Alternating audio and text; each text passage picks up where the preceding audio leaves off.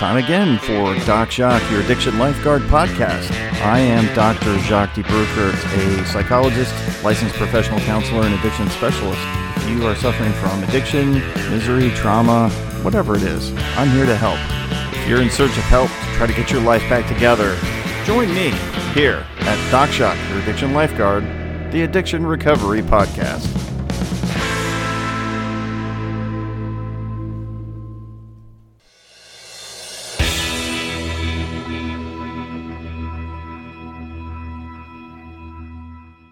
I wanted to be real clear about what this podcast is intended for. It is intended for entertainment and informational purposes, but not considered help. If you actually need real help and you're in need of help, please seek that out. If you're in dire need of help, you can go to your nearest emergency room, or you can check into a rehab center or call a counselor like me and talk about your problems and work through them. But don't rely on a podcast to be that form of help. It's not. It's just a podcast. It's for entertainment and information only. So let's keep it in that light, all right? Have a good time, learn something, and then get the real help that you need from a professional. Every day, I spend my time in my office working with clients or families of clients who are suffering from addiction. That's my thing, addiction, because that's obvious. Doc Jacques, your addiction lifeguard. That's what I do. However, there is something that has come to my attention over the last, I want to say 4 or 5 weeks due to the coronavirus shutdowns in schools and kids. And I've been running into a lot of parents who are looking for help with their 16, 17, 18-year-old high school students. And it's really interesting to see them experience this tackling the thing with addiction, because what they're suffering from is addiction, right? And so they spend their time trying to figure out how to get their child back on track. That's usually what I hear from them. It's like, get them on track.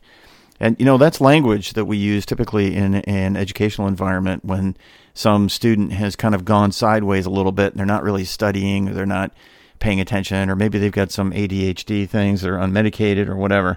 And so the back on track thing has always been a code word for my child's not reaching their potential. See, the problem is addiction is not about being off track. It's about addiction. And the parents typically don't have any experience with addiction, so they really don't know how to deal with this. So what they do is they go towards the school and they listen to the school counselor or the psychologist or the principal or whatever, their doctors, and they got to find ways to get their kids back on track. So they think, well, medications or whatever. They don't think that the child has an addiction problem, and they can't conceive of that in a 16, 17, 18-year-old. Especially a high school student, because you think, oh, they're just, they're out partying, they're having fun with friends or whatever. And so I've struggled with that idea about how to help them and trying to convince them that their child is actually an addict, and they don't get it. They can't get their arms around it. And so a couple of things happened. I ran into some parents over the last 4 weeks struggling with trying to help them. They think that they can get them to, come to their senses or realize what's going on or something, right? And so they tackle it that way. They don't understand that their child has an addiction problem and that the addiction is the issue. It's not that their grades are low or they're not reaching their potential. And one of the things from all of those experiences, I told you all that to background to give you this, there was an article I read, and it's dated from December of last year, so it's 2021. So it's new. It's a couple months old. And it was really interesting. It was some research that was done. I'm going to read to you I'm going to paraphrase the summary here, but the question that they posed was, why are some individuals able to use recreational drugs in a controlled way, whereas others switch to compulsive, relapsing, drug-seeking, and taking habits that characterize substance use disorder? Despite more than 6 decades of extensive research, the question remains unanswered, hampering the development of targeted prevention and therapeutic strategies.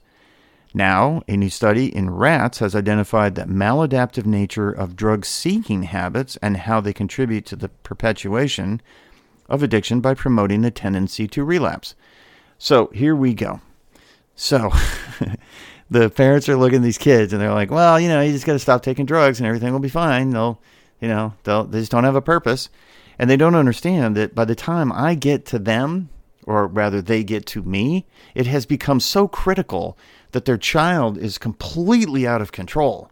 And they have gone to the school, they've gone to a doctor, a psychiatrist, a medical doctor, pediatrician, or whatever. They've been around and around and around, and they still can't figure out how to keep this kid who is using drugs and alcohol in an extreme manner at this point. By the time I see them, they can't figure out how to get them to, stabilize, normalize. And it's fascinating to me because I spend an hour or 2 or 3 or 4 or 5 trying to get these parents to understand, listen, what you've got is a child who's an addict. Stop treating them like they're 12 or 13 or 14 years old and they won't make their bed or do their homework. It's like this has gone way beyond that. And this study is really interesting because the addiction relapse driven by drug-seeking habit, not just the drug. That's my point right there. That's the point. You know what? For years and years, I've called this the ritual, and it can be around alcohol or it can be around drugs and food and gambling and everything else. But I'm just going to focus on drugs and alcohol.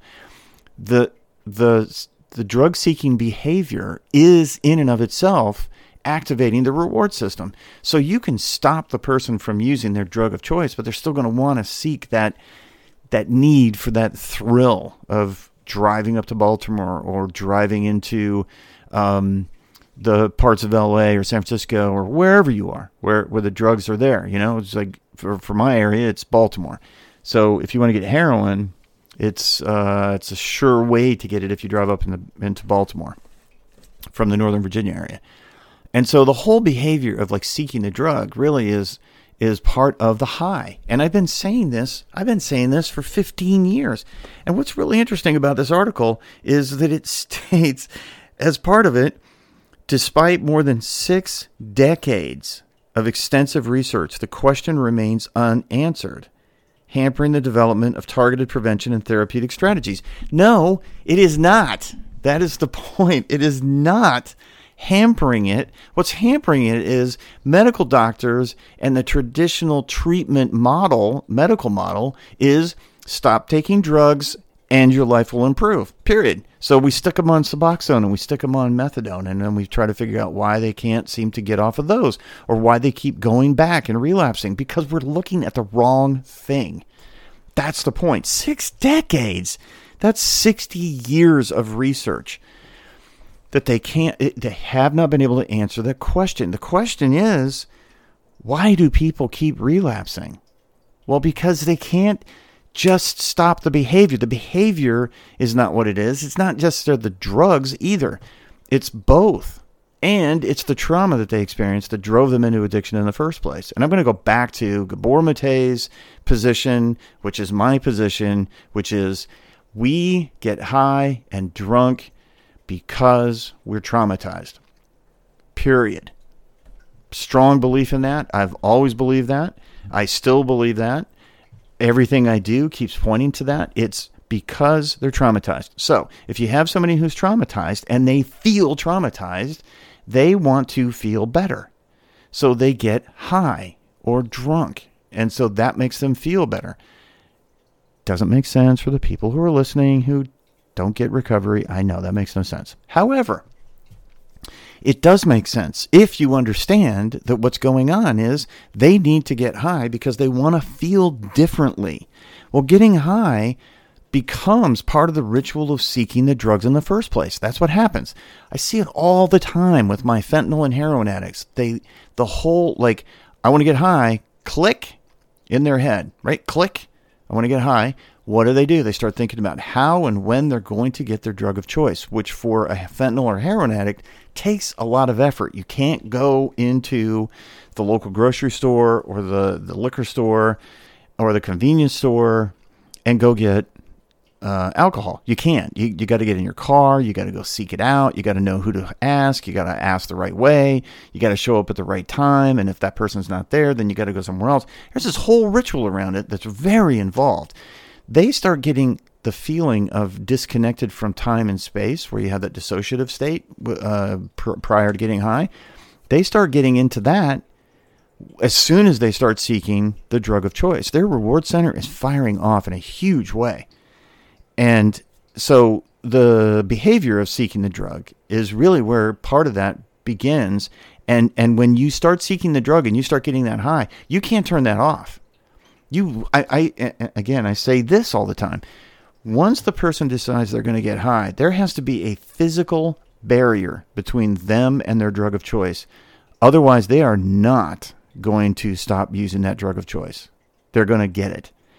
And so that physical barrier between them and their drug of choice is what prevents them from getting that drug. But they've already gotten a sense of high from that behavior of seeking the drug of choice. That's why it's so difficult to stop it once it started like that. And anybody who deals with addicts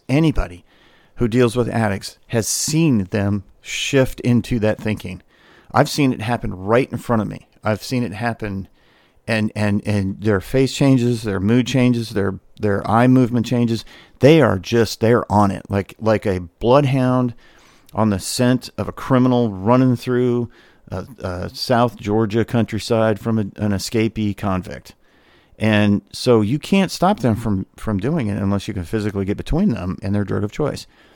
So back to the study. So this study, published in this paper that was published in 2017, really quite fascinating, because what they're saying is the reason that people get high is because there's a behavior surrounding it.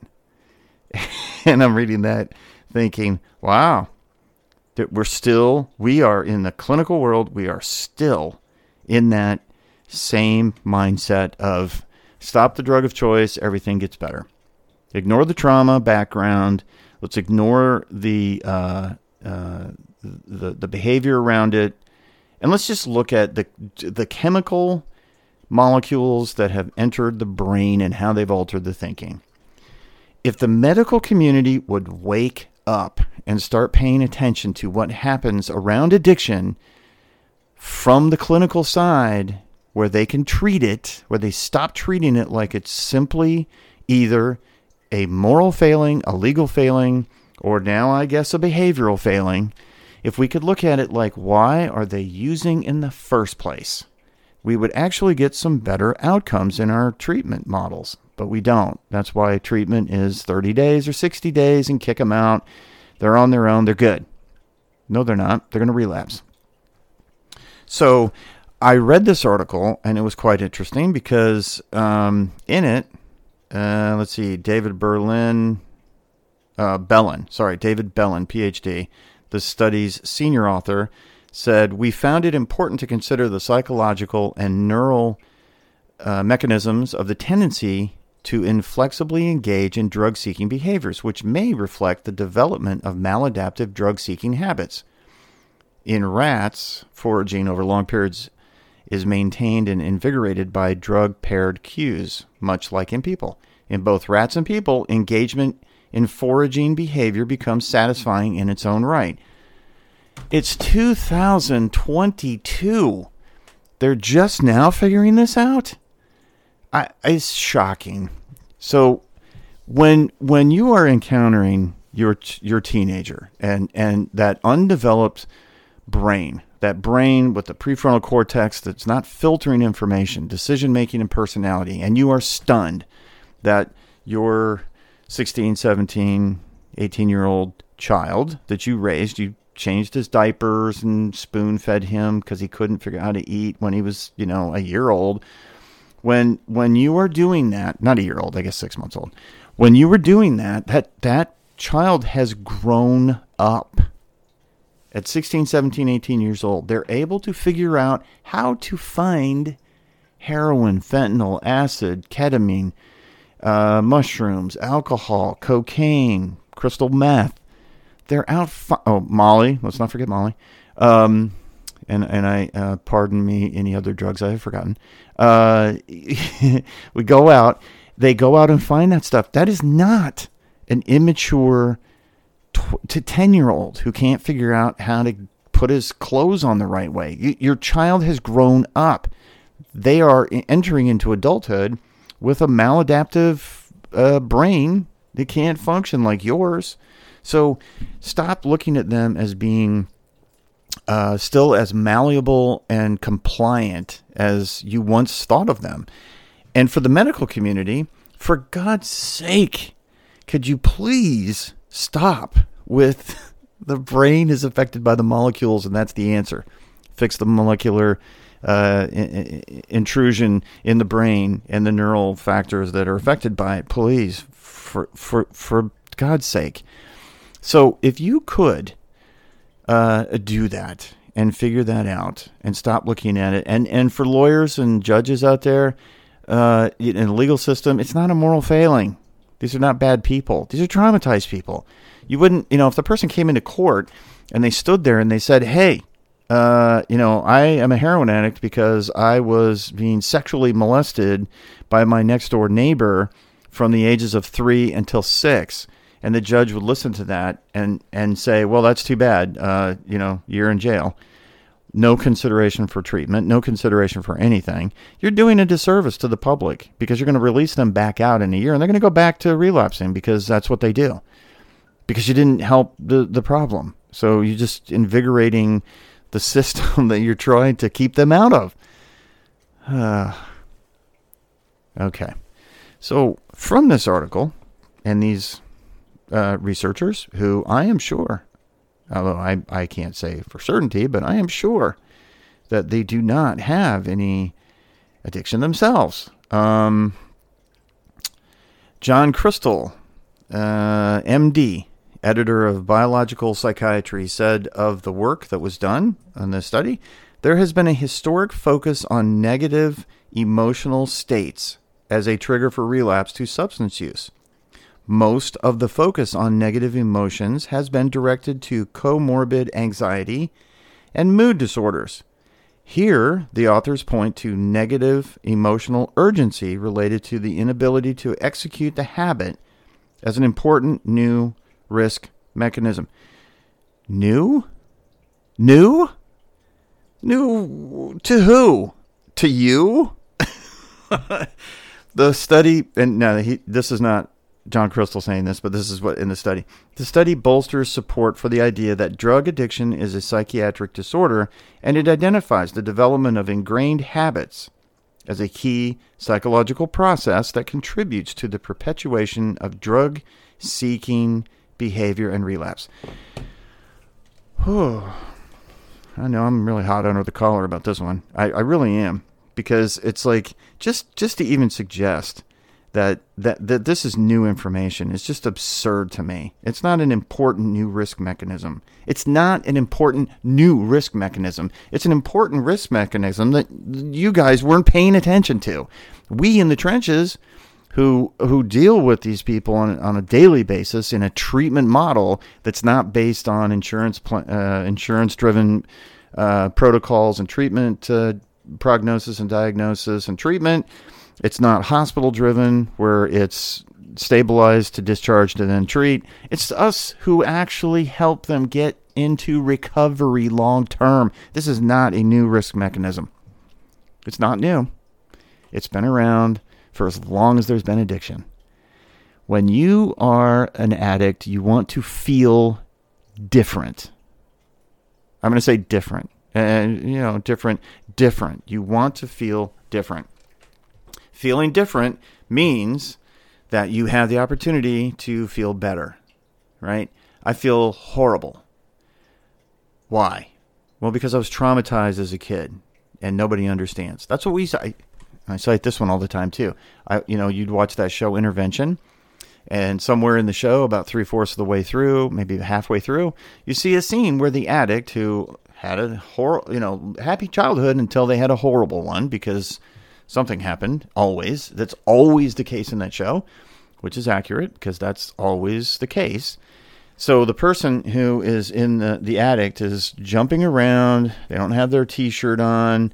They're running around in their underwear in the apartment that they live in, and or in the basement of their parents' house or whatever. And they're jumping up and down on the bed, and they're screaming and yelling, "You don't get it. You don't understand what I've been through." And they're yelling at the person who's the loved one who's walked into the room and is like, you have to stop doing this. I'm not stopping this, and it's like, that's all they focus on is stop the behavior of usage, and everything will be fine. But it's not. That's the point. And so all they want to do is get high because they feel terrible. They feel terrible because they were traumatized. So, looking at this article, I'm glad that they're doing the article because finally the research that, they're starting to catch up. Maybe, I don't know. The tendency to relapse. So this study that appeared in Biological Psychiatry in December 17, 2021. Addiction relapse driven by drug-seeking habit. This is why I don't want my addicts getting on Suboxone. This is why I don't want my addicts getting on methadone. This is why I don't want my addicts drinking alcohol-free alcohol, near beer, alcohol-free wine. Why? Because what you're doing is you're replicating the behavior of usage without getting the chemical in you. So those molecules of the chemicals that get you high, that trigger the brain functional change, they're not being ingested. However, you're replicating the behavior. And so that's part of your high. So trying to move somebody into long-term recovery, that is a horrible suggestion. I struggle so much getting my clients off of Suboxone if they've ever been put on them as a form of harm reduction. It's terrible. It's horrible. They're still going to go through withdrawal. Now they're scared to death of using an illegal drug because they were using illegal drugs. Now they're using a legal drug, but they can't get off of it. So these replacement drugs are a problem. And then get me started on the alcohol-free alcohol, the near beers and the alcohol-free wine, because what you're doing is you're trying to somehow parade around as if you're not really using your drug of choice, but still be stealthy enough to be under the radar so nobody knows that you have an addiction problem because you're not drinking. And maybe you were drinking heavily before, but now you're not drinking at all.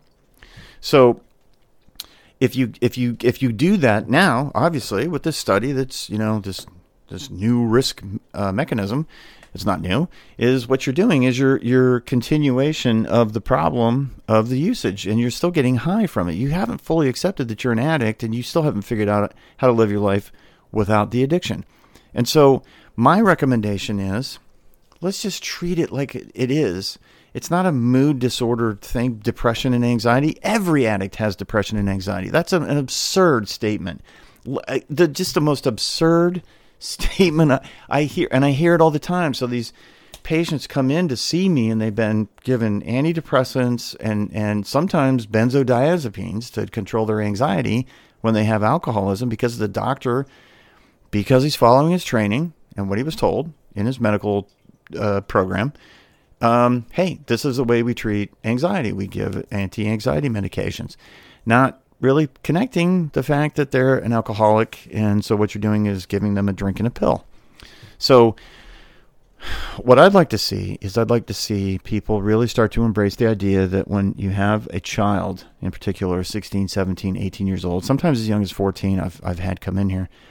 What I'd like to see is the parents understand that your child is no longer functioning in a lot of ways as a minor child. They're acting as an adult in the drug-seeking behaviors, and it doesn't just go away. And please stop ignoring it. Please stop pretending like what you're seeing is just some aberrant behavior that they just haven't quite figured out that is not quite right. I know you have a moral code and a compass in your family, and you've tried to guide and direct them, but you know what? They got a hold of some drugs, and they got influenced by the kids around them, and it's off to the races. So they're acting like an adult in these drug-seeking behaviors. So you got a 16, 17-year-old who's going into D.C. from Northern Virginia, or they're going up to Baltimore, or they're in some other, whatever city you're in, and they go to these really rough parts of town. They get these drugs from these really rough people, and that's adult-like behavior. It has adult consequences of hospitalizations, jail, and death. So you've got to stop thinking of your child as being a child in that way, because they are acting like an adult. But these risk factors that they're explaining in this article speak very well of an understanding, finally, maybe, that the drug-seeking behavior is part of the high. And so you can't just treat just that one little narrow thing of like, hey, I'm going to work on getting the drugs out of this kid's hands, because there are two things that are getting him high: seeking the drug and using the drug. So that's why I really strongly recommend that we get kids in particular into good residential treatment programs, but with the clamp down on them really hard, because we can. And we can really, get them into custodial care at a level that we can't with an adult, because an adult can just walk out at any time. A child can't. So you're saving their lives by treating them as what they really are, which is a drug addict or an alcoholic, not your cute little Susie or David who, was at one point, playing on the soccer team and kicking the ball around when they were 5 years old. Little Susie's not doing that now. She's shooting up. So let's not keep putting them in harm's way and treating it like it's just a simple thing of stop using the drug of choice and everything will be better. It's a lot of things, and the treatment needs to be taken seriously. And if you find a psychiatrist or a doctor and he tells you, well, we just got to get them on some medications and stabilize them and then everything will be fine, but he doesn't suggest getting treatment for whatever caused the addiction in the first place, or that medical doctor never brings it up, never asks, never talks about it, never mentions it to you, hey, we need to look at something because something's going on here that's very serious. There must be some very serious reasons for it. Please go to another doctor, because you're talking to the wrong one. You're talking to one who thinks, stop the drug, everything will be fine. So, now I'm off my soapbox. And I appreciate you listening to my ranting and raving. And I hope that you have learned something from this. And let's start working on recovery, shall we? And if you are in need of treatment, you can do that by seeking out help through professionals like me. So if you want to contact me, you can. Please do. You can reach me through my website, wellspringmindbody.com. I'd be happy to talk to you about your recovery, your family's recovery, your child's addiction, your child's recovery, or how it's affecting you, and how to manage and make that recovery happen for you. Appreciate you listening. And remember, I'm saying here, Doc Shock telling you, it's not how many times you fall down that matter. It's how many times you get back up. And all you have to do is get back up that one last time. So let's stay sane, stable, and sober, and get into recovery. Life is beautiful. Live it. That's what God put us on this planet for. He did not put us on this planet to suffer. And I trust my relationship with God to guide me through everything that I do. And I hope that someday you do too. Thanks for listening. Catch you next time.